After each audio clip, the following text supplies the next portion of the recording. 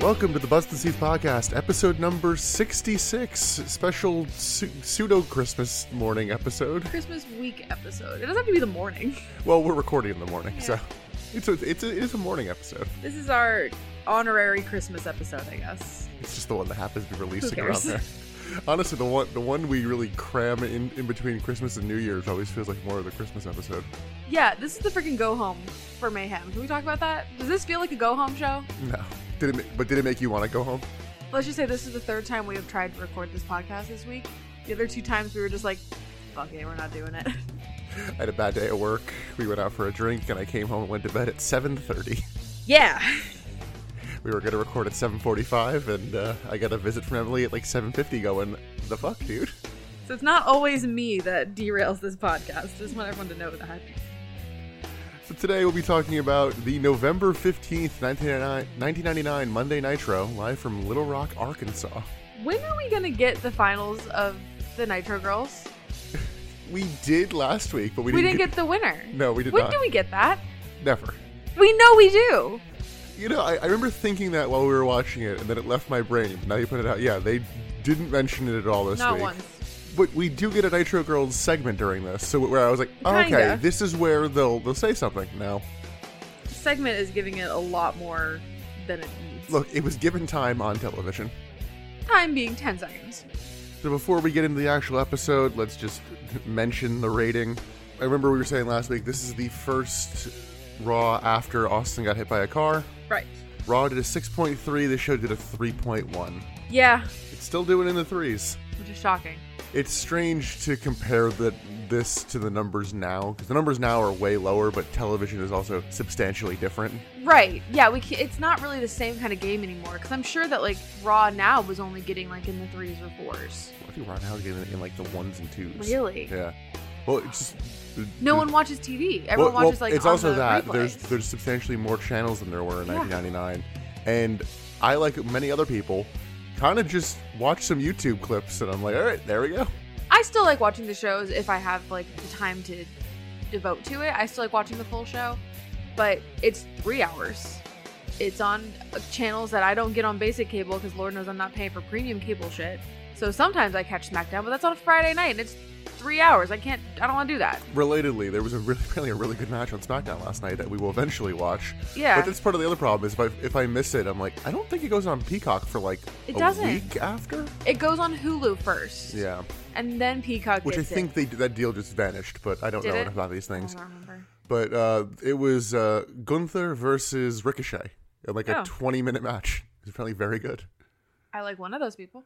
At one point, apparently, Gunther counters a drop kick with a chop. I don't know how you do that, How do but you do that? I know, but I want to see it. I want to see how he does it now. I'm trying to visualize it. Did he chop his foot? I don't know. Maybe. Just chop his ankle out of the air. I do love me some Ricochet. Don't love me some Gunther. That's the spiciest take you've had on this show. Is it? Is Yeah. that the spiciest take that I don't like Gunther? Yes. Really? Wow. Everyone likes Gunther. I don't like big meaty men. That's not a hot take. Well, you want to get into this actual Nitro? No, I'd rather talk about the SmackDown that we didn't watch, honestly. This actually was a better show than the last 2 weeks. It was, but it definitely had its lows, and those definitely overshadow the highs. Yeah. I'll put it this way. I don't feel like there is a clear... Well, no, that's right. That's a lie. Never mind. I'm not gonna... I was going to say I don't feel like there's a clear worst bit, and then I'm just like... Yeah, there is. Yeah. There really is. Ugh. It's very clear. Well, the show starts with the Nitro opening Pyro, and Tony and Bobby check in. They kind of have bailed on the like video package beforehand. Like I feel Yeah. like that's The cold open, not really a thing. or like one or the other, but like they kind of now just like fuck it, let's just get right into it. Yeah.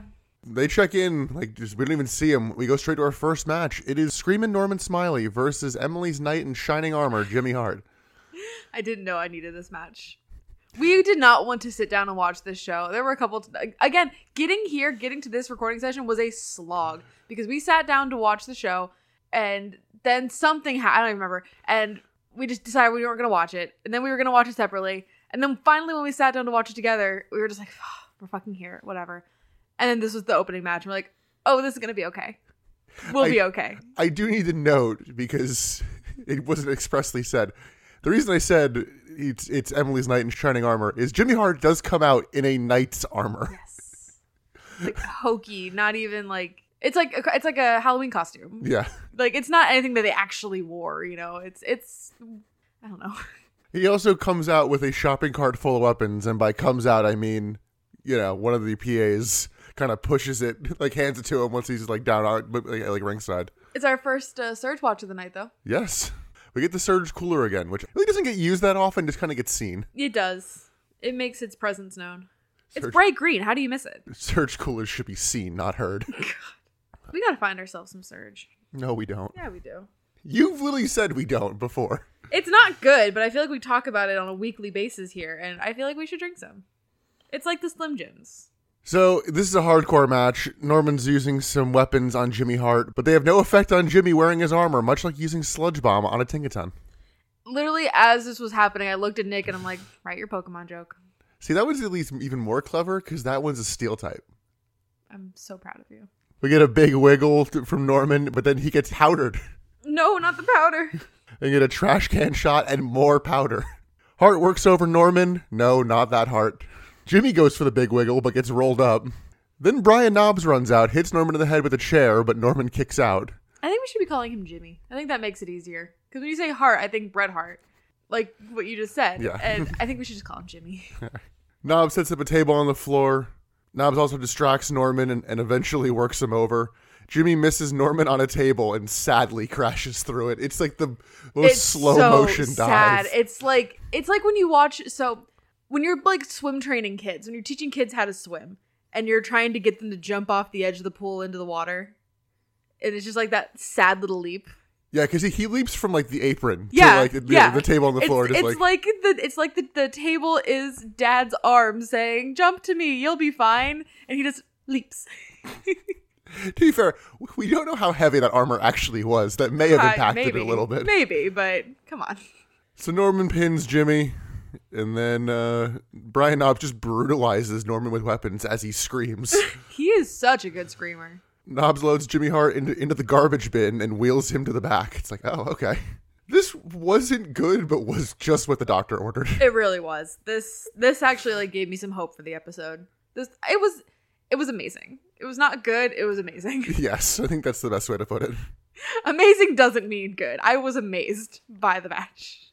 I love that this match existed. It's one of those matches that comes up a lot on here, which is look, don't seek this out, but if you're watching this one, do not skip it. Don't seek it out, but if it becomes like a recommended video to you on YouTube and it just sort of autoplays, let it autoplay. So Tony Schiavone then throws to the tournament matches for tonight. It's going to be Bret Hart versus Billy Kidman, the Total Package versus Sting, Chris Benoit versus Scott Hall, and Jeff Jarrett versus Buff Bagwell. Which, like, okay, it's like a tournament, like, quarterfinals. It's not a bad. It's not the worst. Not a bad group of 8. Like you have. I mean, I hate to lump Buff in with them, but I feel like you have gotten rid of a lot of the faff of the tournament. Yeah. And then also tonight, Rick Steiner versus Sid is going to happen. Woo.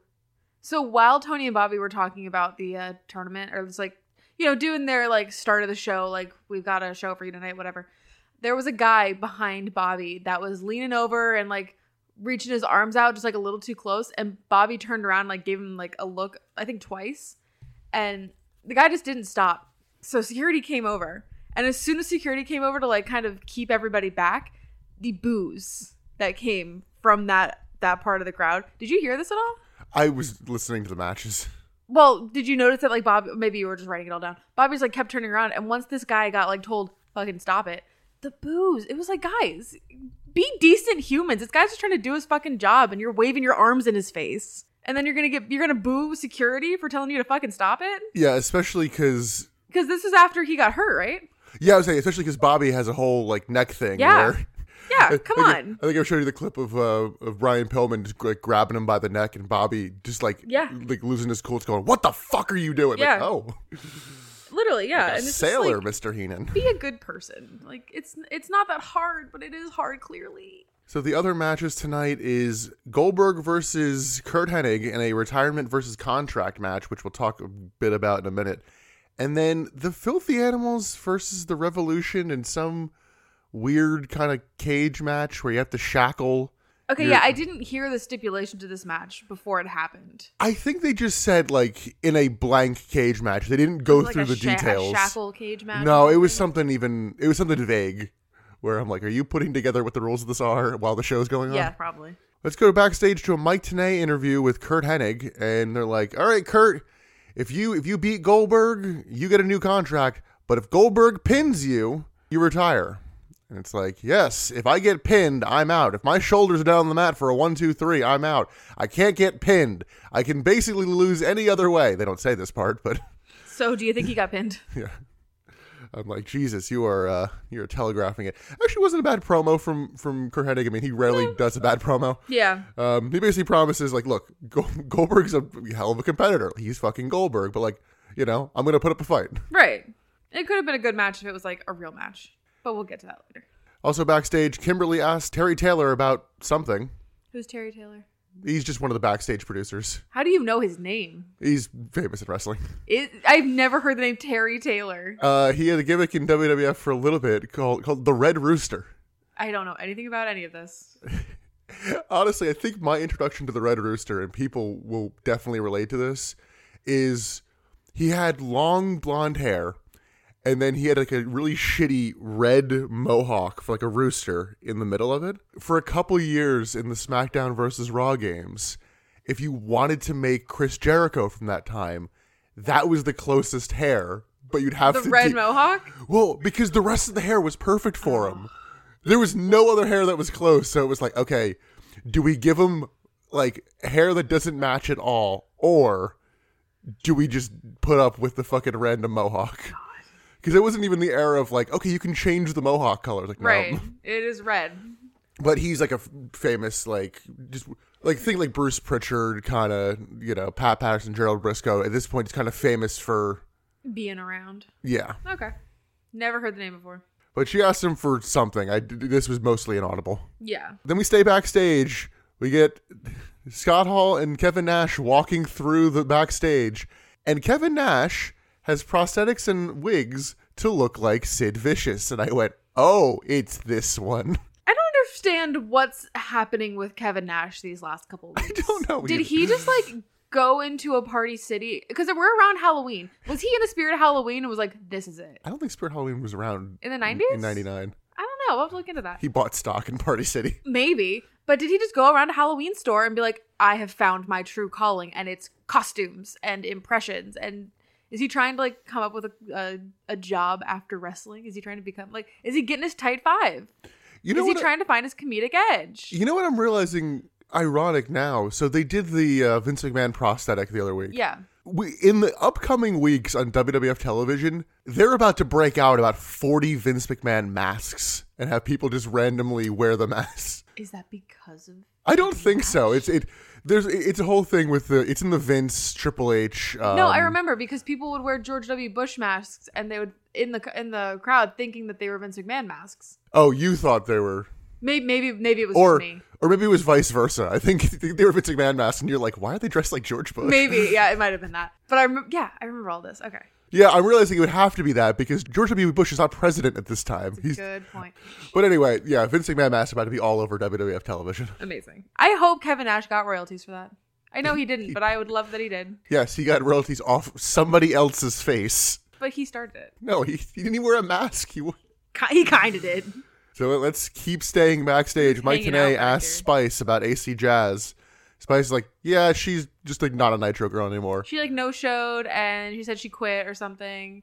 And she's just not a Nitro girl anymore. Yeah, but then there's a brawl. Yeah, Jazz just appears. I didn't think out it was of Jazz. nowhere. I thought it was like somebody else. I assumed it was Jazz. It was so fast. I don't know. I think it was basically there's about to be a Nitro girl war. Nitro Civil War. Who needs Avengers Civil War when we have the Nitro Girls Civil War? I'm like 90% sure that was Jazz. AC Jazz, Kimberly, and Spice. I'm sorry, he's my friend. So was I. Someone make that edit. Don't bother. Someone make that edit. So Hall and Nash then come out to the ring. Nick, at this point, Nick is like gasping and squealing like a little kid. It's like a kid who just caught Santa Claus or something. It's like, oh my god, it's gonna happen. I'm like, what the fuck are you doing, man? New U.S. champion Scott Hall does not wear his belt to the ring. Who fucking cares? I did write state of your impression, mate, in terms of Nash, because His McMahon impression was a lot better. I think it's just easier to slip into. Yeah, I agree. Like, because the Vince McMahon one, you can do a lot more casually. A Sid Vicious one, you need to go all out. You really and gotta Kevin commit, Nash is yeah. not willing to put that effort, in. So Hall says the outsiders have a message for Sid. You're as dumb as you look, and I've got the proof right here. And he gestures to Nash. Nash then mean mugs and says he's the ruler of the world. Then also says, if I could walk and chew gum at the same time, I'd be the U.S. champion. They continue to mock Sid about being dumb until he comes out. Sid says he's had enough of the outsiders. And then he says his famous line. But you know and I know that you're only half the man that I am. And I have half the brain that you do. This prompts Scott Hall to immediately corpse. Like, not even try to hide it. Oh, no, there was no hiding. I feel like Nash and Hall have kind of given up on, like, trying to be professional. Yeah. We also get a shot of the spooky fingers from Hall that you really liked. Iconic shot. So good. Do you think this was a slip up by Sid, or did they give him this line? Oh, I think it was a slip up. Yeah. I think he misspoke. Honestly, I thought this segment got a lot more derailed from that line, because they just kind of move on. I was like, that was it? Yeah, see, that's why I didn't really understand your reaction, because, like, it was on par with the rest of the ridiculousness of this show. Fair. Sid challenges Nash's chicken shit ass to come out of retirement. Ugh. Sid then calls Nash a shell of his former self, which I guess really hits home because we get that match later. This was a weird segment that would be completely forgotten if it wasn't for the one line. Agreed. But Kevin did still pull the whole, I'm retired. Yeah. I'm still retired, man. I can't fight you. I'm retired. Which does really take the wind out of a retirement match when it's like, yeah, I just, now that I'm retired, I just want to be. Versus at the time, it was like, no, I don't want to retire. Just do a Hogan versus Nash. Loser has to give all their salary to charity. They'll fight like hell. Okay, yeah, that would really do it. Even if they just had to, like, make a donation in their names to charity, I think that would do it. Rey Mysterio gets your contract. Rey Mysterio on a pole match. Just put Rey at the top. That's how we do paternity on a pole. Put the baby at the top of the pole. Careful with that. We'll talk about why you don't do that in our pole match later. Let's go backstage. Mike Tenay interviews Booker T. He's facing Patrick and Gerald of Creative Control. To which I was like, who the fuck is Patrick and Gerald? It didn't even click in my brain until I was reading something else. It's Pat Patterson and Gerald Briscoe. Do you get it? Do you get it, Emily? The Nazis have names. So Booker T cuts a promo. He talks about midnight striking, and it's a pretty good promo here. He keeps showing good fire, and I'm like, push this man. He's a good talker. You did have the theory of Midnight being the name of the woman from last week. I still stand by that because we don't know her name. I think you're right. Am I? I think so. That's the vibe I got from this. Well, because, yeah, we'll talk about the match. Then go elsewhere backstage. Kimberly visits the powers that be. We fucking love backstage this week. Get a Randy Savage Slim Jim ad. Slim Jim! I'm curious when we're going to stop getting these, but I guess you can't really note when something stops happening. Yeah, because I'm sitting here thinking about the Jersey Boys. Yeah. That threesome has just, like, evaporated, and we didn't note it until just now when I'm like, where the hell's Canyon? So we get the continuation to Kimberly and the powers that be. She complains to Vince Russo. Her options are apparently to shake her booty or to wrestle. She has a match tonight against Asia, and there will be a special guest referee. Nash comes in as we cut away, and it's like, all right, what was that about? Yeah, basically, if you're not a Nitro girl, you're a wrestler, and you have no other options. We then get the Booker T match advertised earlier. It's Booker T versus Patrick and Gerald of Creative Control. Quicker goes to go to the ring and gets held up for a minute by Chavo just trying to sell him something. I thought that he was tasked with selling merch, like WCW merch. I found out later that I'm wrong, but that I couldn't tell like what he would be selling other than like it seemed like brass knuckles or like, but I don't even know if it was that coherent. It was just rambling. I don't think it's coherent. I think that he's just like being an obnoxious salesman, like a door-to-door kind of guy. I think that's his new character. Listen, I love the man, but you're telling me Chavo Guerrero's not comfortable doing promos? He has a really good gig going now. Does he? He's basically become the like go-to. Oh, in 2022. Yes. Okay. He's basically become like the go-to, like if you're doing a movie or show that has wrestling, you hire him like as the wrestling coordinator. Oh. Yeah. So on commentary, Tony notes the powers that be have waived Nash's retirement And then Tony notes, that was a lame angle anyway. Stop breaking the wall. The wall is shattered. No, the wall is later. Go fuck yourself. That wall is also shattered. No, he's not. No, the actual wall. Oh, yes. There's too many layers to this joke. It's like an ogre. Like an onion? So later tonight, it's going to be Sid versus Nash, an anything goes match. And I'm like, wow, you're going to wipe out his retirement with like, you know, for like a 90-minute build. Yeah. Cool. Yeah. I'm sure that match will have a clean finish too. So Oh, I'm sure it'll be a great match. Like, go down in history. Creative Control work over Booker. The crowd does get behind Booker here. And again, I'm like, I know you do, but push this man faster. Booker drop kicks both men, hits a scissor kick, and then a spinneroonie. Still not Still called not that. called a spinneroonie. The joke's going to be on us, and that's going to be a WWE thing. And it'll never be called I a mean, spinneroonie. maybe. But I stand by, it looks better when they're not screaming, ah, spinneroonie! It's a better move when they don't call it a spinneroonie. The name hurts it. Missile drop kick to one, but the pin is broken. I have no idea which one's which. Oh, yeah, and I don't think they ever specify either. We get a double Uranagi from Creative Control, and they get the pin. Then keep beating down Booker, but the lights go out, and a bell strikes midnight. When the lights come back up, the large woman from last week is in the ring and hits awful punches. She's so built. Why can't she throw a punch? Well, you're throwing a worked punch. That's why. She's so good, though. Like, she looks good. Honestly, with those guys, fucking throw it for real. They can take it. Also, Booker has to like direct her, like, we're doing our spot, get over here, because I need you for like this like double hip toss or whatever we're doing. I wonder if she used to be like a bodybuilder with Asia, because they have the same level of like workability. I'd say Asia's a little bit ahead, but Asia's gotten a little bit I guess better. I guess When she she's started, she was terrible. yeah. We remember that. She just came out on the ramp and like posed like she was a bodybuilder. And she Posed had in some her nurse's personality now. outfit. What? Said posed in her nurse's outfit. Oh fuck, she was the nurse. I forgot about that. Yeah. I'm thinking about when she came on the ramp with like Flair and the Horsemen. She came out as a nurse for a good couple times there. I Yeah, remember and her then being Ric Flair's nurse when that whole angle was happening. yeah, they just kind of dropped some of that. Some of that. Would you believe it? The character was inconsistent. What? Match itself wasn't bad. I mean, it was, you know, it's a handicap match.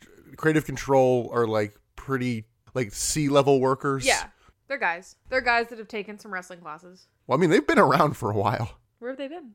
They've had just multiple different gimmicks. But what she? Oh, yeah, true. we'll chat about this a little later because they all get brought up.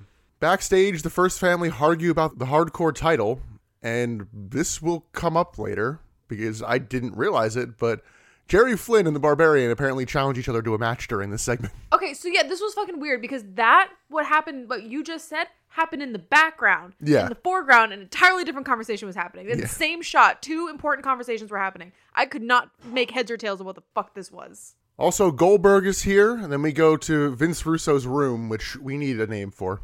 The Room So. No, it was stupid. The Dungeon of Room. Which is just a room. We'll work on it. We'll workshop that. To be fair, by the time we have it, Vince Russo will be gone for the first time. There's too many things. We will get a break from Russo, and then he'll come back stronger than ever. I remember when we first Somehow, started Vince this Russo podcast, has returned. When we first started this podcast, it was right after we had finished the Death of WCW book, which I'm looking at on our bookshelf right now. And when we started this, Nick was like, okay, well, you're just gonna have to pretend that you don't know some stuff. Because like we just read about it in this book. You just gotta pretend when it happens that you don't know. I don't remember what the fuck was in that book. And I'm realizing now that I don't think I actually read that book. But to be fair, we listened to it via audiobook. While we were both working. So Creative Control gets scolded by Russo, still doing his Dr. Claw thing. We have not seen his face. And Russo references their old gimmicks, seemingly as threats. It's like, you want to go back to being the Blues Brothers? You want to go back to being DOA? It's like... This is such an in-joke. It's not even an in-joke. Or in-reference, I guess. It's just saying things. It's just so... If you don't know, you don't know. Also, he's doing this as a threat. And I'm like, wait, the threat here implies that you intentionally wrote them to be shitty when you were running things in the other company. Right. So... Are you just acknowledging that you're bad? So you're either confessing to sabotaging them in the other company, or you're saying, I can't write. Both are true. Yeah. So I assume this is not going to go anywhere. Speaking of things that I assume are not going to go anywhere, Evan Courageous with Medusa versus the referee Johnny Moon. To which both of us were like, who the fuck is this guy? Yeah, because he doesn't get an entrance. They cut to him in the ring, and I'm like, who? Who's this jabroni? I usually like to think, I'm like, oh, okay, he looks familiar, or like, oh, I know this guy, but I know Emily's not. This was like, because he was help. like wearing black pants, no shirt, had such a generic face. Honestly, I thought he was wearing a white tank top, but Yeah, maybe. neither thing would surprise me. But it was just so generic that I'm like, I have no idea who the fuck you are. And then commentary doesn't say who he is until like the match has already started. Yeah. The two throw hands. Commentary mentions that at Mayhem, Evan Courageous will face Disco Inferno. And it's a weird, like, double things on the line. I'm trying to figure out exactly what it is, because it's for the Cruiserweight title. And it's also for 25 grand, where I guess the loser's going to have to pay the winner. But I'm like, is it title versus money? Or is it... Right. Or if Disco loses, does he also have to give up 25 grand? But this is also the first time we're hearing about the money, right? It's continuing the Tony Marinara story, where But Disco owes money. So this seems like Disco being like, oh, hey, I'll give you a title match, but if I win, you basically have to pay off my debt. so we're just kind of inputting backstory here as to why the fuck Tony Marinara is here. Yes. So we are creating the kayfabe for the writers, essentially. You just wrote a storyline that is never mentioned. Well, it was implied.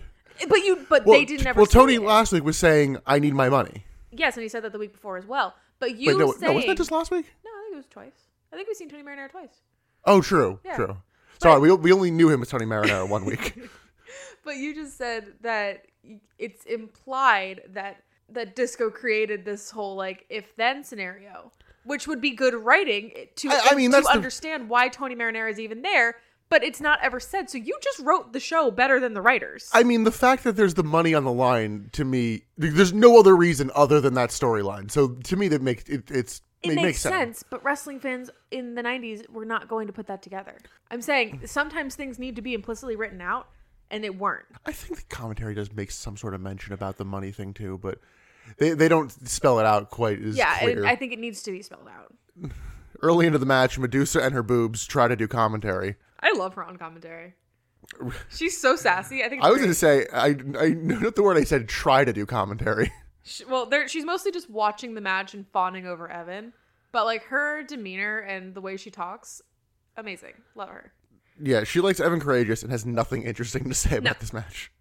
But did you notice how hot the crowd was? I think I was too busy being apathetic to this match. The audience was so into it. I wrote, I do not care for this match. Evan Courageous works over Moon. Medusa gets in the ring and pulls Moon's shirt over his head. And this, like, causes him to, like, die.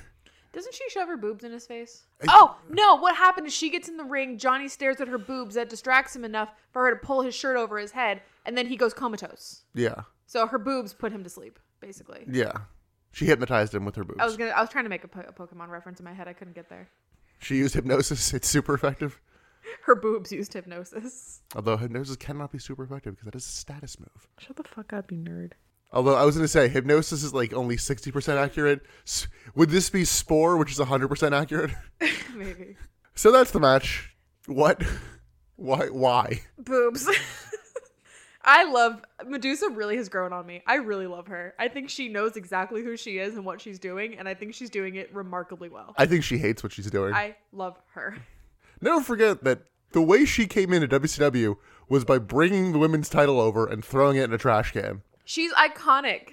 I am obsessed with her. I have become obsessed with Medusa. I fucking love her. I realized exactly how many of the like wrestling channels and things I listen to are like British. Oh, most of them, yeah. Because everyone calls it, she threw it in the bin. In the bin. Chuck it in the bin. Shimmy, chuck it in the bin. Shimmy, chuck it in the bin.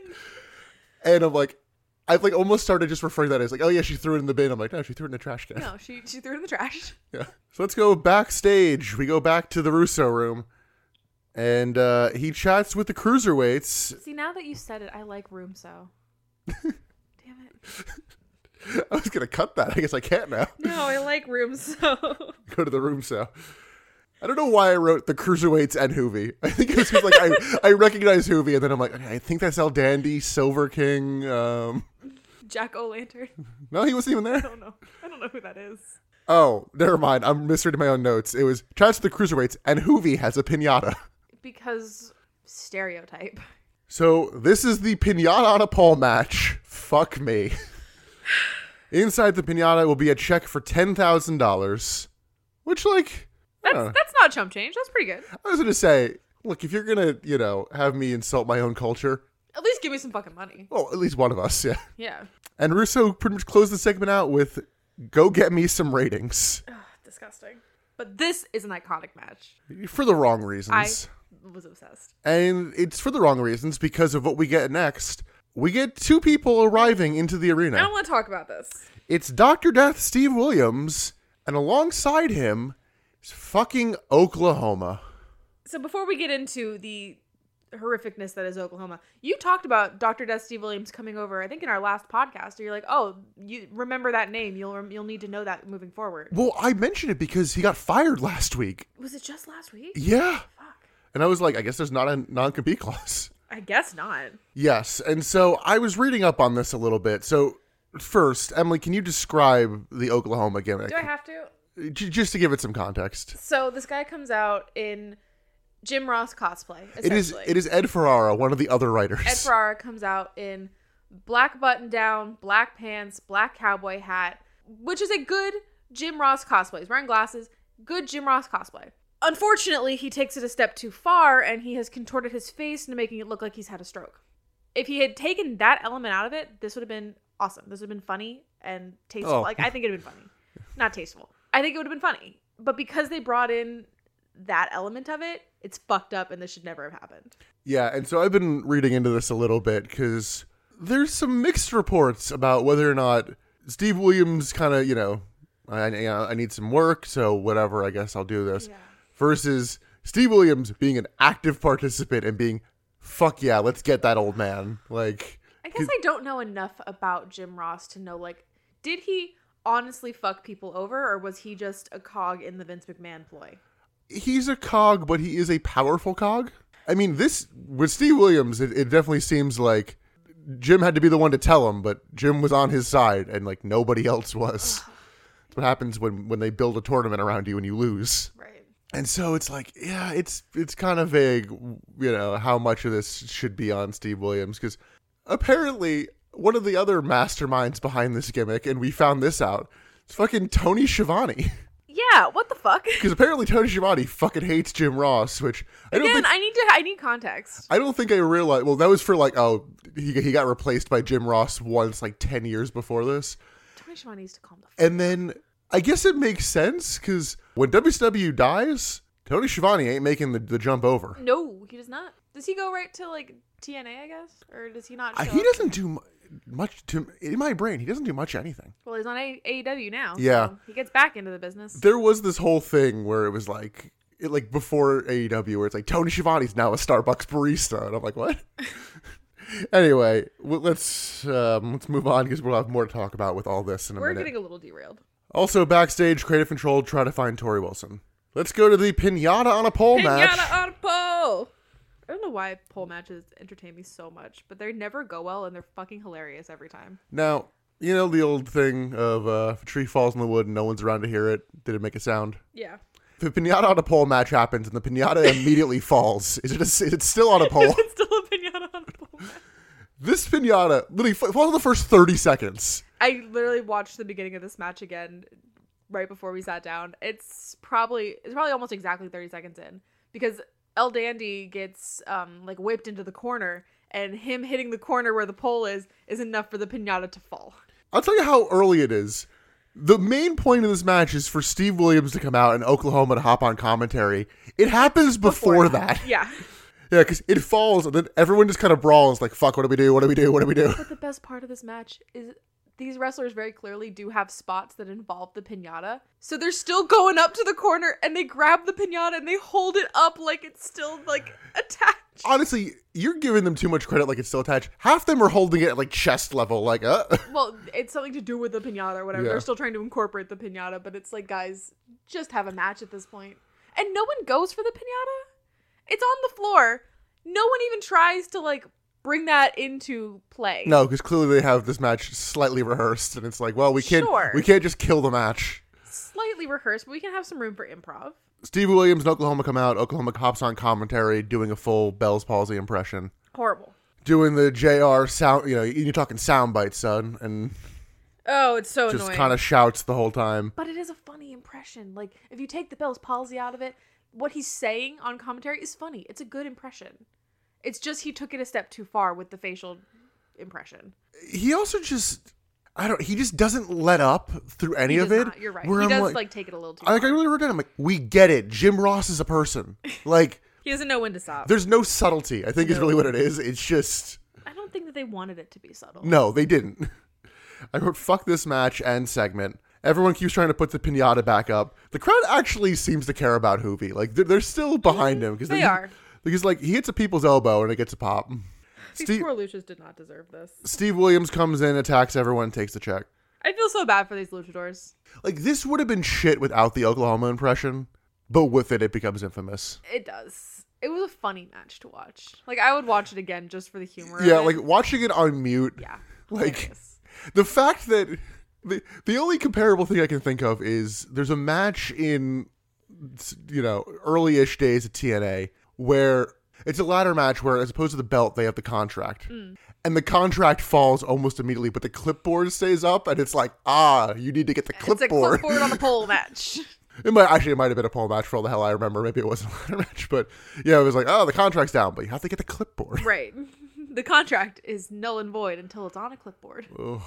I will hype you up for something in the far future. There is going to be a San Francisco 49ers match.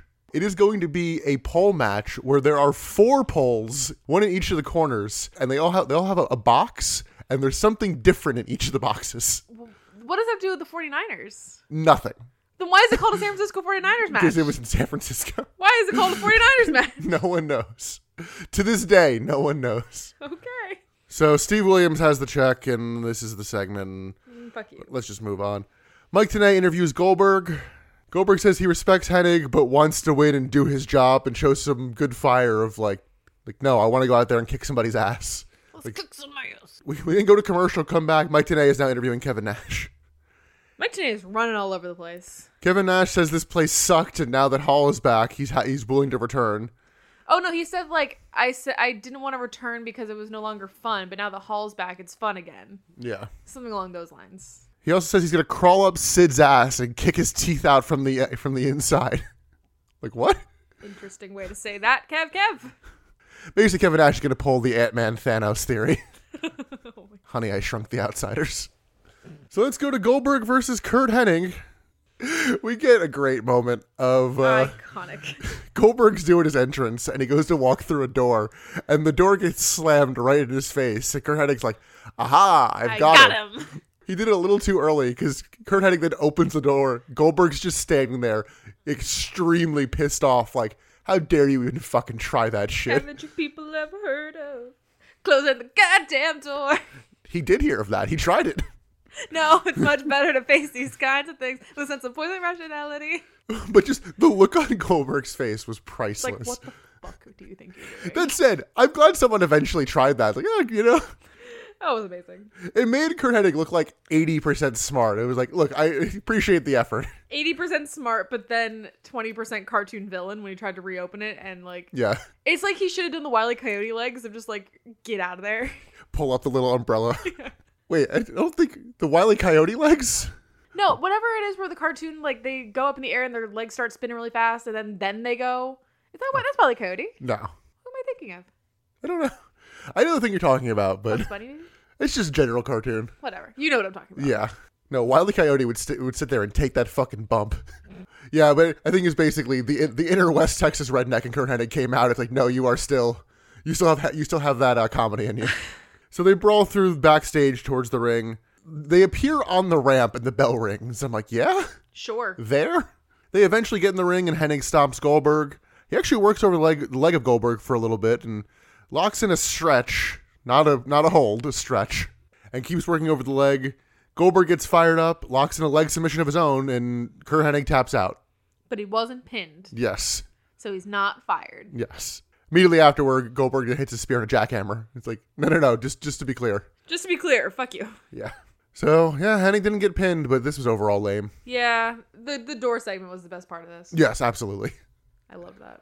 Backstage, Kimberly talks on the phone, and she is talking to DDP. I was wondering if that was going to be a mystery, and it's No, like I figured it was DDP. the lights go out, and she's like, "Oh my god, I'm gonna get murdered!" And Hacksaw Jim Duggan is there, and it's like, "Oh, the fuses in this building are awful." It's like, why do you know all about the fuses and the In little? this building, Yeah, they've only been in once for like 2 days. yeah, because like when you were here as a wrestler, probably at one point, you weren't here as a janitor. Exactly. So yeah, Hacksaw's here, and he's like, "Oh, there we go. No, I'll fix this up for you, ma'am."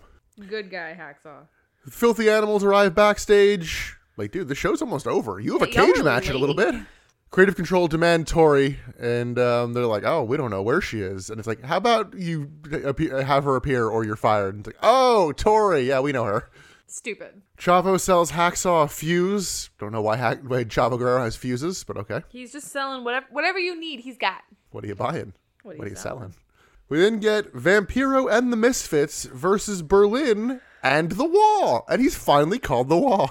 Talk about some fucking nightmare fuel with the fucking Misfits, though. There's a lot going on here. Oh my god. I know you compared them to Team Skull and Team Yell. Yeah.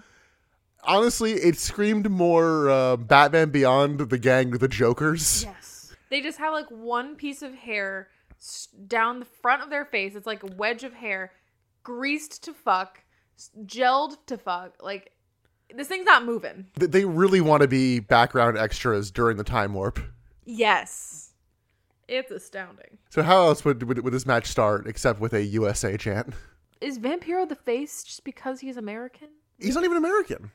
I You want to hear something wild? always. He is not Mexican. I am wrong about this. Emily, he's Canadian. What the fuck? You're very wrong. He is billed from being from Mexico, though, and made his career, like, in Mexico. Okay. He was born in Thunder Bay, Ontario, Canada. Okay. Which, what a great fucking name to be. Like, Thunder. how are you not going to bill somebody from Thunder Bay, Canada? Thunder.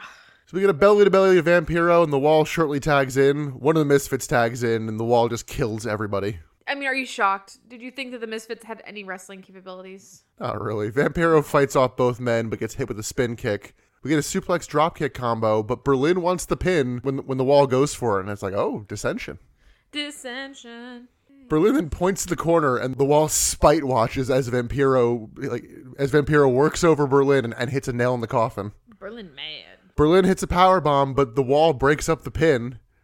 Vampiro then rolls Berlin through. real mad. Vampiro then rolls through a pin attempt, but the Wall chokeslams him and pins him while staring down Berlin. Berlin then works. Do you think Berlin and the Wall are gonna break up? And that's all for the podcast, folks. Good night. There will be no encore. Berlin works Vampiro over with a chain after the match because they have a chain match at Mayhem. Yeah. Why? Great question. He also fucks up a choking spot where you can, like, it's like, let me choke him by not having this wrapped around Anywhere at near all. around his neck. It did get us for a second when he was pretending to choke the Wall, but as soon as they changed the camera angle, it was like very obvious to the point where Nick was just like, "Oh shit!" Oh, never mind. This actually wasn't the worst match. It was serviceable. I mean, I'm was fine. fine. I'm fine with, it basically, it's like, hey, look at the Wall murder a bunch of people. Yeah, it was fine.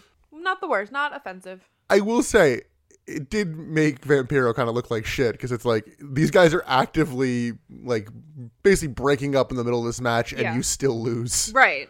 Can't say I'm excited for that chain match, though. Not excited for a lot at Mayhem. The tournament matches should be good. We'll see. Creative Control escort Tori into Vince Russo, into the room, Thank you. and Goldberg is still here. Tori complains about not knowing how to referee because apparently she's going to be the ref for the Asia versus Kimberly match. I'll give him the benefit of the doubt in saying he planned this before the show. But Russo throws a referee bikini at her. Yeah. Why did he have that? It's a great question. But what's funny is what he said after he gave her the bikini. Because he's like, it's all about the ratings, whatever. And they tell Tori to go have a cream soda. Like, what? Why? I know it's not. I know. Oh my god, we have so much left. I know. Oh my god. I know his accent is real, but it sounds put on. I know he's from New York. I know he has a New York accent, but oh my god, does it sound fake. All right, we got to start working through these. I just saw how much we have left. This is going to be a long episode, folks. Then again, the next match is Rick Steiner versus Sid Vicious. The two brawl around ringside and through the crowd. Sid hits Rick while yelling he doesn't want this. We get a low blow to Steiner, and then Sid powerbombs Rick through part of the stage and then just leaves. And That powerbomb looked pretty brutal, though. oh, yeah. Yeah. Yeah, it was like a well done kind of like stunt, but it was like, oh, yeah, so that's Rick Steiner written off for a little bit. Yeah. Where's Scott Steiner? Where the hell is he? He had like back surgery. Remember when we saw him and he wasn't Scott Steiner? Yeah, he was just Scott. So yeah, Sid just kills him, leaves, and then we come back from commercial and he gets like fully stretchered out. We see him get in an ambulance. I kept expecting this to like go somewhere. It didn't. No, just that's Rick Steiner gone for a little while. Joke's on us. He'll be back at Mayhem. Then go backstage. Mike Tenay interviews Sid, kind of going, what was that all about? Sid says the millennium is upon us, and he has 2,000 ways to retire Nash. He also shouts that the night has just begun. And I just want to note, millennium is not upon you yet. Okay, it's fucking November of 1999. The millennium is upon us. Technically, I forget where I was listening to this.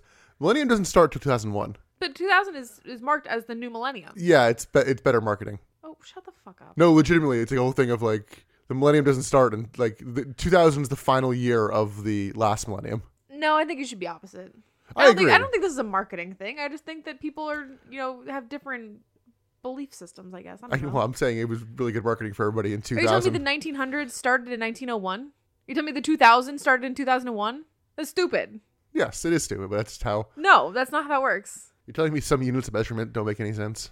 I'm saying that this unit of measurement has a very clear right answer. Emily, you want to take us through our next match? Nah, I'm good.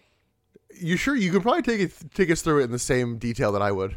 I didn't even take notes on it. Backstage, Jerry Flynn and the Barbarian brawl in a boiler room-like room. It's just a brawl. Flynn knocks out the Barbarian, I guess. I didn't even note this as its own thing. I said Sid shouts, Nash tapes up, Flynn meets Barbarian in the basement, they brawl. That's everything. I wrote they brawl, that's pretty much it. Okay, cool. Yeah, Flynn knocks out the Barbarian with a strength that doesn't look like it would knock him out. And I'm like, okay, weird. Then we get Mike Tenay interviewing Chris Benoit. He says he wants to be the best, and admittedly he's close to doing it. Like, he wants to be the world title holder, and he's working his way through this tournament. I mean, he's right, I guess, but the only note I took of this is Benoit basically says, I'm going to win. That's it. We then get Asia versus Kimberly with a special guest referee, Tori Wilson. In her teeny tiny bikini. Holy Jesus. Oh my God, this is the tiniest bikini. I was a big fan of this match. I'm sure you were. As were all the other dude bros in the audience. Asia taunts Tori, and they brawl. I was afraid that there was going to be a nip slip, but there was a point where the bikini kind of slides to the right a little bit, but she's wearing something underneath, which is a smart move. She's wearing like a tighter sort of like tape up sort of thing underneath. So Kidman comes out and covers up Tori. Kimberly locks in a sleeper on Asia, but Asia gets out of it. I hate that everybody booed Kidman for covering Tori because, like, yes, it's supposed to be a heel move, but she's very clearly uncomfortable. He's her boyfriend. He's helping her be more comfortable. To me, that's a good guy move. Fucking poo. Kimberly chokes Asia with her gear. And I'm like, Kimberly's actually showing some good, like... She does good in this. It's like, I'm going to kick She's this girl's scrappy. ass. But David Flair comes out in a referee shirt and a crowbar. Oh my God, with the psycho eyes. Kimberly bails. Asia attacks David for some reason. Yeah, why? David then suplexes Asia. I mean, I guess the Revolution... No, the Revolution didn't even leave. I was like, in my brain, I'm like, the Revolution left Ric Flair on the desert. No, that was the Filthy Animals. No, there's no reason why Asia should be mad at David, as far as I know. I mean, he came and fucked up the match, but that's like the most I got. Yeah. Yeah, David then suplexes Asia. Shane Douglas comes in and gets hit with a crowbar, and that's it. What was the point of this? I'm so confused. I have way more questions. Then answers. Questions leaving this match than I really thought I would. Right. In Asia versus Kimberly. Right. We go backstage. Sting is given some flowers, but he declines. And Lex Luger and Liz are stumped. Like, we don't know what to do Like, now. he won't take our flowers. I don't know what to do. I've tried everything. Considering the two are trying to fuck with Sting, I'm wondering, was this like a fucking like Joker flower where it's gonna like spray acid? You were like on that Joker thing today. It's the second reference. We also see Goldberg is still here again. He's just hanging out at Crafty. He just wants the free food. I respect it. Kimberly runs out of the building and David yells at her about their match on Sunday. Why is that a match? We then get a tournament match, and we actually took a break here. This is our day 2. This is starting of day 2. Day 2 was substantially better than day 1. It was. It is Scott Hall versus Chris Benoit. Scott Hall has Kevin Nash with him, so Bret Hart comes out to be in Chris Benoit's corner to kind of like even the I odds. swear to God, Chris Benoit has a different theme here. I think it's the same one.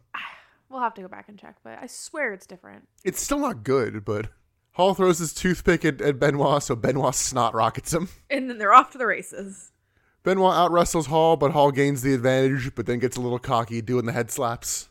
I do love the head slaps. I think they're funny. Nash gets on the apron, but is just told, get down. Get down. Hall dodges a Benoit elbow, but Benoit hits a snap suplex. Pretty standard action, but God, is this refreshing. I'd be like, oh my God, a wrestling match. Right? Nash interferes, then plays dumb when confronted. It's very much just like again, the standard thing of like, oh, I didn't do anything. What are you talking about? And it's like, you were just in the ring, sir. Hall hits a last call, but Benoit kicks out. We get a sleeper from Hall, but Benoit starts a comeback. Nash punches Benoit right in the face, right in front of the ref, and I'm like, DQ? And he just keeps going, and the ref is staring at this happening, and we're like, okay, guess that's fine. The ref does end up getting distracted. Sid comes out, power bombs Hall right behind the referee's back, so doesn't see it. Sid at least is doing this behind the ref's back. We get a diving headbutt from Benoit, but Nash interferes, so Benoit can't get the pin. Hall goes for a brass knuckle shot, but Benoit turns that into a crossface and gets the win. This was a good match. It was. This actually was really refreshing. And I think it, weirdly enough, even for somebody who got a lot of help, I think it made Benoit look really good. It did. Because it's like, you managed to beat Scott Hall, which one is, that's a big deal. And you managed to beat Scott Hall with Kevin Nash constantly interfering. Right. And you could argue you beat him twice. True. So, yeah, some good momentum for Benoit going into the tournament. Or going into the pay-per-view. Yeah, no, this definitely was, so far, the best wrestling match. Backstage, Goldberg is brooding. As he does. We get Mike today interviewing Buff Bagwell. Buff says that he saw the script and he's not going to lose to Jarrett. And, is it a work or is it a shoot, Emily? I don't care. Yeah. As long as it's entertaining, I don't give a shit if it's a work or a shoot, brother. Stop making me want to care. Or stop trying to make me care. Yeah, stop trying. It's not working. Try something different. We then go to our next tournament match. They really threw all these back to back to back. They really did. It is Kidman with Tori Wilson and the Filthy Animals versus Bret Hart. Bret starts on offense. Kidman dodges a sharpshooter attempt, but gets catapulted to the floor. Kidman does get some offense, but the outsiders come out to look at Tori's ass, basically. Yeah. I was expecting more fuckery about this in this match, but it's not much. The outsiders and Filthy Animals brawl. Kidman goes for a Hurricane Rana, but Bret counters it and turns it into a sharpshooter. Which was amazing. Oh, like fucking butter. Oh, it was so smooth. Kidman taps out. Bret gets the win, advances in the tournament. Everyone else brawls as Bret leaves. He's like, Bret's like, I'm done. I'm not involved in this. I've done my job. I'm out. No mention of Tori Wilson and Kevin Nash's previous interactions. No, we're pretending that didn't happen. During the break, the outsiders just beat the hell out of the Filthy Animals. As you do. This match could have been great. It just wasn't given enough time. Exactly. I think it was given 4 minutes, and it felt even quicker than that. It was. It could have been so beautiful. I mean, with the time they were given, though, it was a great match. Back in January, if you had told me we're going to get Bret Hart versus Billy Kidman, I'd be like, fuck yes. Gimme. And here I'm like, oh, okay. That's what I'm saying. The Filthy Animals have really ruined Billy Kidman for me. It's so sad. I don't know if he gets redeemed, admittedly. Then go backstage.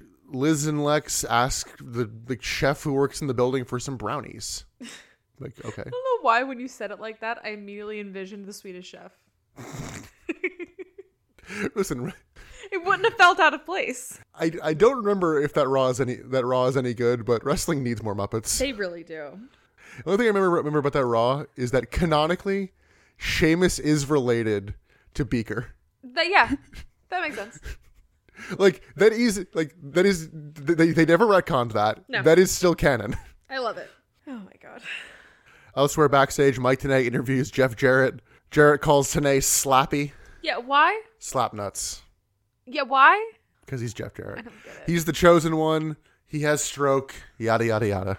And he says, I have friends in high places. I'm like, yeah? Who is the high place right now? The high place is pretty low. So you're saying he has friends in low places?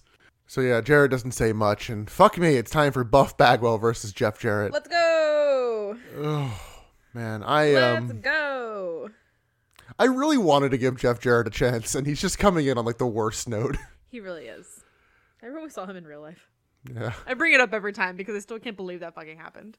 Buff Bagwell versus Jeff Jarrett. Jarrett pulls Buff out of the ring. Back inside. Buff works over Jarrett. We get the Buff pose, which I feel like we haven't actually seen in a little while. No, we haven't. At least done non-sarcastically. Creative Control comes out. Buff hits a swinging neck breaker. They try to distract the ref, so Jarrett's able to hit his guitar shot. The ref is like tying his shoe as a form of distraction. Yeah. Like he's clearly in on it. Buff gets the guitar and hits one of the Harris brothers. Jarrett then strokes Buff and gets the win. Can we talk about how loaded that guitar was? It had like pink insulation in it. Yeah. Like usually these just explode into a cloud of baby powder, but this one had like filling. Also, did you notice Buff's roid belly is looking a little prominent? Yeah, I think my brain noticed it, and I went, he's been like that, but yeah, the roid belly. It's a little more than usual, I think. So the other Harris brother who didn't get hit comes in and starts working over Buff. Everybody gets in on it. So then Dustin Rhodes makes the save. Oh, God. 7 to the rescue. Good, a team of Buff Bagwell and Dustin Rhodes. Fuck off. Ooh, that's gonna be some ratings right there. It's going to be hard for me not to want to just like fast forward through that match. If you're wondering how I feel about this match, just realize it was Buff Bagwell versus Jeff Jarrett, and I don't really need to say anymore. Right. Anyway. Backstage, Nash paces. Goldberg visits a surge machine and headbutts it to get a surge. Which, like, great. This should have been a Surge commercial. Like, this would have been perfect for that. Yeah, except I don't think you want to advertise people to headbutt your machine. But if you get a commercial with Goldberg doing, like, a Goldberg move to a Surge machine to get Surge, like, it's good. It's good marketing. I think you need to, like, have somebody try it first and, like hurt themselves, and then Goldberg does it, and it's like, quit it. Goldberg does it and gets it, looks at the kid that tried it first, just slides him $1. Like, you can't do that, bud. You gotta pay. So, moving on, Luger puts laxatives in the brownies he got. Poop. Mike Tenay interviews The Revolution. Shane Douglas tries to put over the match, but doesn't really say much of anything. Jim Duggan goes to bring the brownies to Sting, but instead eats them himself. We then get, this is the name for the match. I totally forgot it. It's the House of Pain match, Oh. where everybody's just going to jump around. Yes, because you made that joke when we were watching it, of course. It is The Revolution versus the Filthy Animals, and so this is a cage that has a lid. The lid. It's Perry Saturn and Dean Malenko versus Eddie Guerrero and Conan. Eddie counters a double flapjack by grabbing the cage in a nice little spot. Eddie gets handcuffed to the cage, and Conan finally gets in the ring. Like, I missed him getting knocked out beforehand. At first I thought that this was going to be a handicap match. Conan cleans house, hits a rolling clothesline to both men, but then we get a spike pile driver to Conan. Eddie gets fully handcuffed and shackled to the cage. Conan gets fully shackled to the cage. I would assume this means they win, but Shane Douglas hits the referee. Right, that was really confusing. So no one wins. I'm like, what? Why did Shane Douglas hit the referee?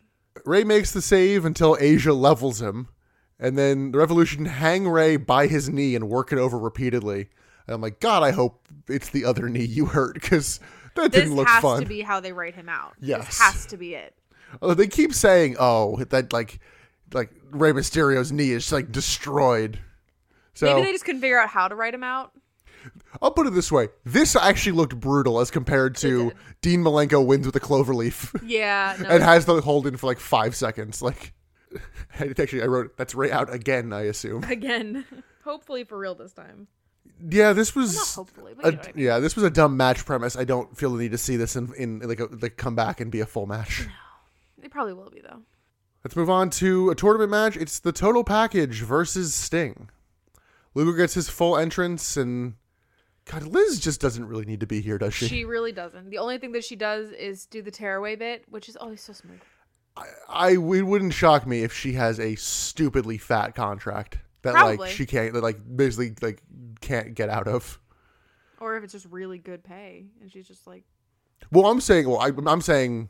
Oh, they can't fire her. Yeah. Okay. I know eventually Vince Russo will do his best, because from what I've heard, it's going to basically be Luger tries to turn her back into eye candy, and she's going to get partnered up with Vince Russo and be yeah. And everything that entails. It's very like Jasmine and Jafar. Yeah. It's a good way to put it.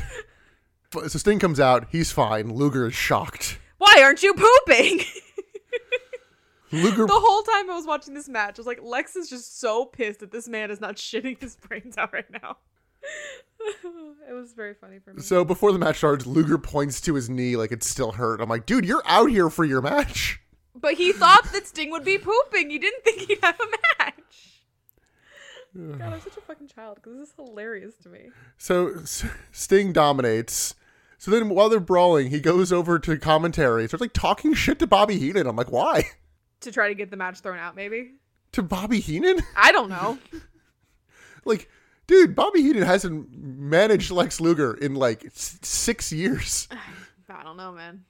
So Sting continues to dominate. Luger pokes Sting in the eyes and works Sting over in the corners. Sting regains control quickly. 2 Stinger splashes, Scorpion Deathlock, which is called a sharpshooter. Right. Luger trips up the ref in a spot that I'm like, that both of us were like, how is the ref dead? Oh my god, yeah. I mean, he got his like leg sweeped out, but he took that like his leg got cut off. Like he was laying on the ground just deceased. So Liz maces Sting. Still not mace, but sure. Yeah. Luger locks in the torture rack. Meng then runs out. Yeah, why? Because Luger was fucking with him and they brawled and Okay. he got maced the other week. We get to the Tongan neck grip or Tongan death grip on Luger. Liz tries to mace him and both of us are confused about what happened here. Because I'm like, it either didn't work or it didn't actually fire. I think I took that as Meng is such a powerhouse that even Mace can't stop him. So to bring it back to Pokemon, There you go. she used Confuse Ray, and it's one of those, is he going to hit himself in confusion or do the move anyway? Yeah. He managed to fight did through the it and move do the move anyway. So Meng pulls Sting on top of Luger and the ref into position. Ref was fine with this. Like, Lily sees Meng in the ring, Yeah, but watches, but- fully conscious enough to realize he's being pulled in by another man. Like, what? just something about that sounded phallic. Then again, it's Meng, and I will excuse any of these for, Yeah. do you want to piss him off? No, I'm good. So Sting advances. I was hoping this match was going to have a little more kind of story and stuff with it, but yeah. I mean, I'm happy to see Sting advance the tournament because basically it's the final 4. I don't know what the combos are going to be. It's Benoit, Jarrett, Hart, and Sting. Okay, so those are gonna be good matches. Yeah. Hopefully. And then we get the payoff for your for the brownies. Backstage, Jim Duggan shits. We start this by hearing a big wet fart. But it doesn't even sound like a fart machine sound or like trying to replicate it. It sounds like someone going with their mouth. Well, he also then gets off the toilet, and I'm like, you either one, you're probably not He's wearing done. a full ass jumpsuit. Well, I'm saying if you're still farting like that, you're not done pooping. Done. Also, You're in a full ass jumpsuit that takes a minute to get in and out of. I've tried to go to the bathroom in rompers before. It's not easy. Also, let's just say even for a second he was done. You didn't have enough time to fucking wipe. You didn't wipe. You didn't flush. You're just leaving that bomb for someone else. Well, I'll put it this way. I don't know if he flushed or not, but it was in Russo's dressing room, and he mentions this, so it was meant to be like oh yeah, what turn me into a janitor? Fuck you. Russo's dressing room, so. We're at the main event. We got through. We did it! Yeah, we got through the second half a lot quicker. It helps that it was mostly 40-second matches. True. We get Goldberg storming out of his locker room in time for the main event. It is Kevin Nash versus Sid Vicious in an anything goes match. And Sid is basically like a full face now, it seems like. He's coming out like slapping hands. Like, the only thing he's missing, Yeah. which he would do when he was a face, is going, "Who's the man?" Oh, I don't know that one. Yeah. It's like the best Sid entrance, Survivor Series 96. I'm thinking back. I don't think I've seen full face Sid since we started the podcast. Well, yeah, because he came in with Randy Savage. Yeah. And he was definitely a heel there. And I think barring like a random week where it's like, he's a face now. It's like, no, he's not. Yeah, and Yeah, like, or- we can talk about the whole heel face dynamic thing again because I will die on that hill. But yeah, I guess he's face here. Yeah, this was like the most, it's like they seem almost committed to it. Right. Because it doesn't help that he's also feuding with the Outsiders who, Right. while they get cheered, are heels. Yes. I will give you that. Nash and Sid brawl on the ramp. It actually starts fairly up-tempo. Nash is in street clothes. Mm-hmm. They brawl. Sid rolls in the ring. Nash works him over in the corner. Shocking. What? Nash in a corner? That doesn't sound right. We get a frame-up elbow from Nash, and they go to the outside. Get a very sad diving axe handle from the announce table from Sid. They trade strikes. Low blow from Sid. We get a scoop slam and a leg drop, but Nash kicks out. Sid works over Nash, including a leg drop to the groin. Not the groin. Sid you stays do on have offense. groins. Big boot, signals for the powerbomb. Scott Hall runs out to stop it, and the two work over Sid. Goldberg comes out, finally. Fucking about time, asshole. Yeah. Like, that's the thing. It's like, I'm just waiting for him the entire time. We knew he was going to come. Like, he was just hanging out backstage. We knew he was coming out. Double spear to the Outsiders, bell rings, so I guess not everything goes. Yeah, that's where I was confused, because Hall coming out was fine. Goldberg coming out, no. But it's a street fight. Why? Or I didn't know they said it was a street fight. I think they just said it's an anything goes match, yeah. Anything goes besides Goldberg. Anything goes, but if your name is William Goldberg, fuck you. He is not anything. He does not go. He is everything. So Sid and Goldberg brawl because they have a match on Sunday, in case you've forgotten. It's a fucking I Quit match. Oh, God. Like, they just dropped that whole build. They really did. Like, to the point where I think commentary says it. I almost want to be like, did you, like, quietly drop that match? Right, but I guess not. No. So they brawl. Goldberg slams Sid, but Sid hits a low blow and grabs a chair. Brett runs out for some reason, clotheslines Sid to the floor, and saves Goldberg. And that's it. That's the show. Weird main event. Very weird main event. Wasn't bad. Went too long, but it had the feel of like a year ago. Yeah. Nitro, where like we're watching the time for the show run out, and like certain things haven't happened yet, and we're like, is it gonna happen? Are we just gonna cut to black? Yeah, the only difference would be if it was a year ago, we'd see Brett run out, and they'd be like, we're out of time, and then we'd just go off the air. Yeah. But yeah, a Nitro of two halves. Yes, this was really a tale of two Nitros. The matches you thought would be good were pretty good, Yeah. and the matches you thought would be bad pretty much were. Yeah. I don't know really where that leaves us for best bit, worst bit, and MVP. I do have answers for all of the above. Yeah? What do you got? Let's start with best bit. To no one's surprise, I think I'm giving it to the Norman Smiley Jimmy Hart match at the very beginning. Okay. That made me laugh. That gave me hope. I thought it was hilarious. I loved it. I'm giving mine to the Scott Hall Chris Benoit match. Obviously. You know the Gordon Ramsay meme of like finally some good fucking food? It's like Yeah. finally a good fucking match. Honorable mention to the Pinata match, again for the hilarity. For the Pinata miming, I guess. Just for what happened in the ring. It was funny. for the chaos energy of the pinata falling. Chaos energy, yeah. Emily, what's the worst bit? I don't think we need to even talk about what it could possibly be.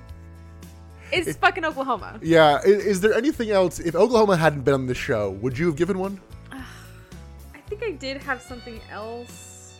Yeah, I think it was the Pinata match was also the worst bit contender for me. Yeah. It was the best of times, it was the worst of times. And Emily, who is your MVP? Give it to Bret Hart. He's so no nonsense. He's like, we're gonna get this shit done. We're gonna have a good match, and then I'm gonna leave. I'm gonna get the fuck out of here for all your stupid nonsense. I'm gonna keep you bitches in line, and then I'm gonna fucking leave. In a little bit of a bizarro world, you're picking Bret Hart. I think I'm gonna go with Jimmy Hart. Really? Jimmy Hart made me laugh during that match, Yes. and we were. I mean, pretty much for the same reason you gave it best bit. It was one of those where we were not looking forward to this. And as soon as I saw Jimmy Hart in a fucking knight's armor, I went, everything's going to be okay. Oh, but that's going to do it for this episode of the Butts in the Seats podcast. We made it through. Yeah. You can follow us on Twitter. That's still up. Again, I don't think that's dying quite as fast as we thought it would be the other week. If it does die, everything will be transferred over to the Instagram. We will post about the new episodes with the new links in the bio there, and I will do better. Yeah, and we're still on Facebook. Twitter and Instagram, it's at ButtsInThePod. And you can listen to all of our back catalog, which has been safely transferred over. Crisis averted, I think. We'll see. Sounder goes down at like the end of January, so February 1st, you can't listen to anything. Please tweet at us. Please. Although I will be checking all this. You can listen to all the back catalog on Spotify, Apple Podcasts, Google Podcasts, Amazon Podcasts, Stitcher, iHeartRadio, and maybe some new places. I don't know where the new host site automatically uploads us. If you see we're on one service and not another one that you usually listen to, tweet at us. We will get on that. If you're not on social media and you notice any of that and you still want to let us know, we do have an email. It's just buttsintheseatspodcast@gmail.com. We don't use that often, but if you need to get in contact with us, that's the way to do it. Yeah. Emily, any closing thoughts before we go do a Target run? Well, because this is kind of our Christmas/holiday episode, thank you guys for listening through the past year, and happy holidays. Have a good, safe holiday with your family and anyone you celebrate with. We should be having one more out by the end of the year, and in that one we'll gush a little bit more about everything. So. Yeah, I realized that this Won't be actually an actual Christmas episode, but it will be a Hanukkah episode. So it's a holiday episode. Yeah. Happy Hanukkah to those who celebrate. Yep. Not creative control. I don't think I could send this out better than that. So I'm Nick, I'm Emily. and I have to go to apologize to my Jewish friend real quick. thanks for listening to the Butts in the Seats podcast.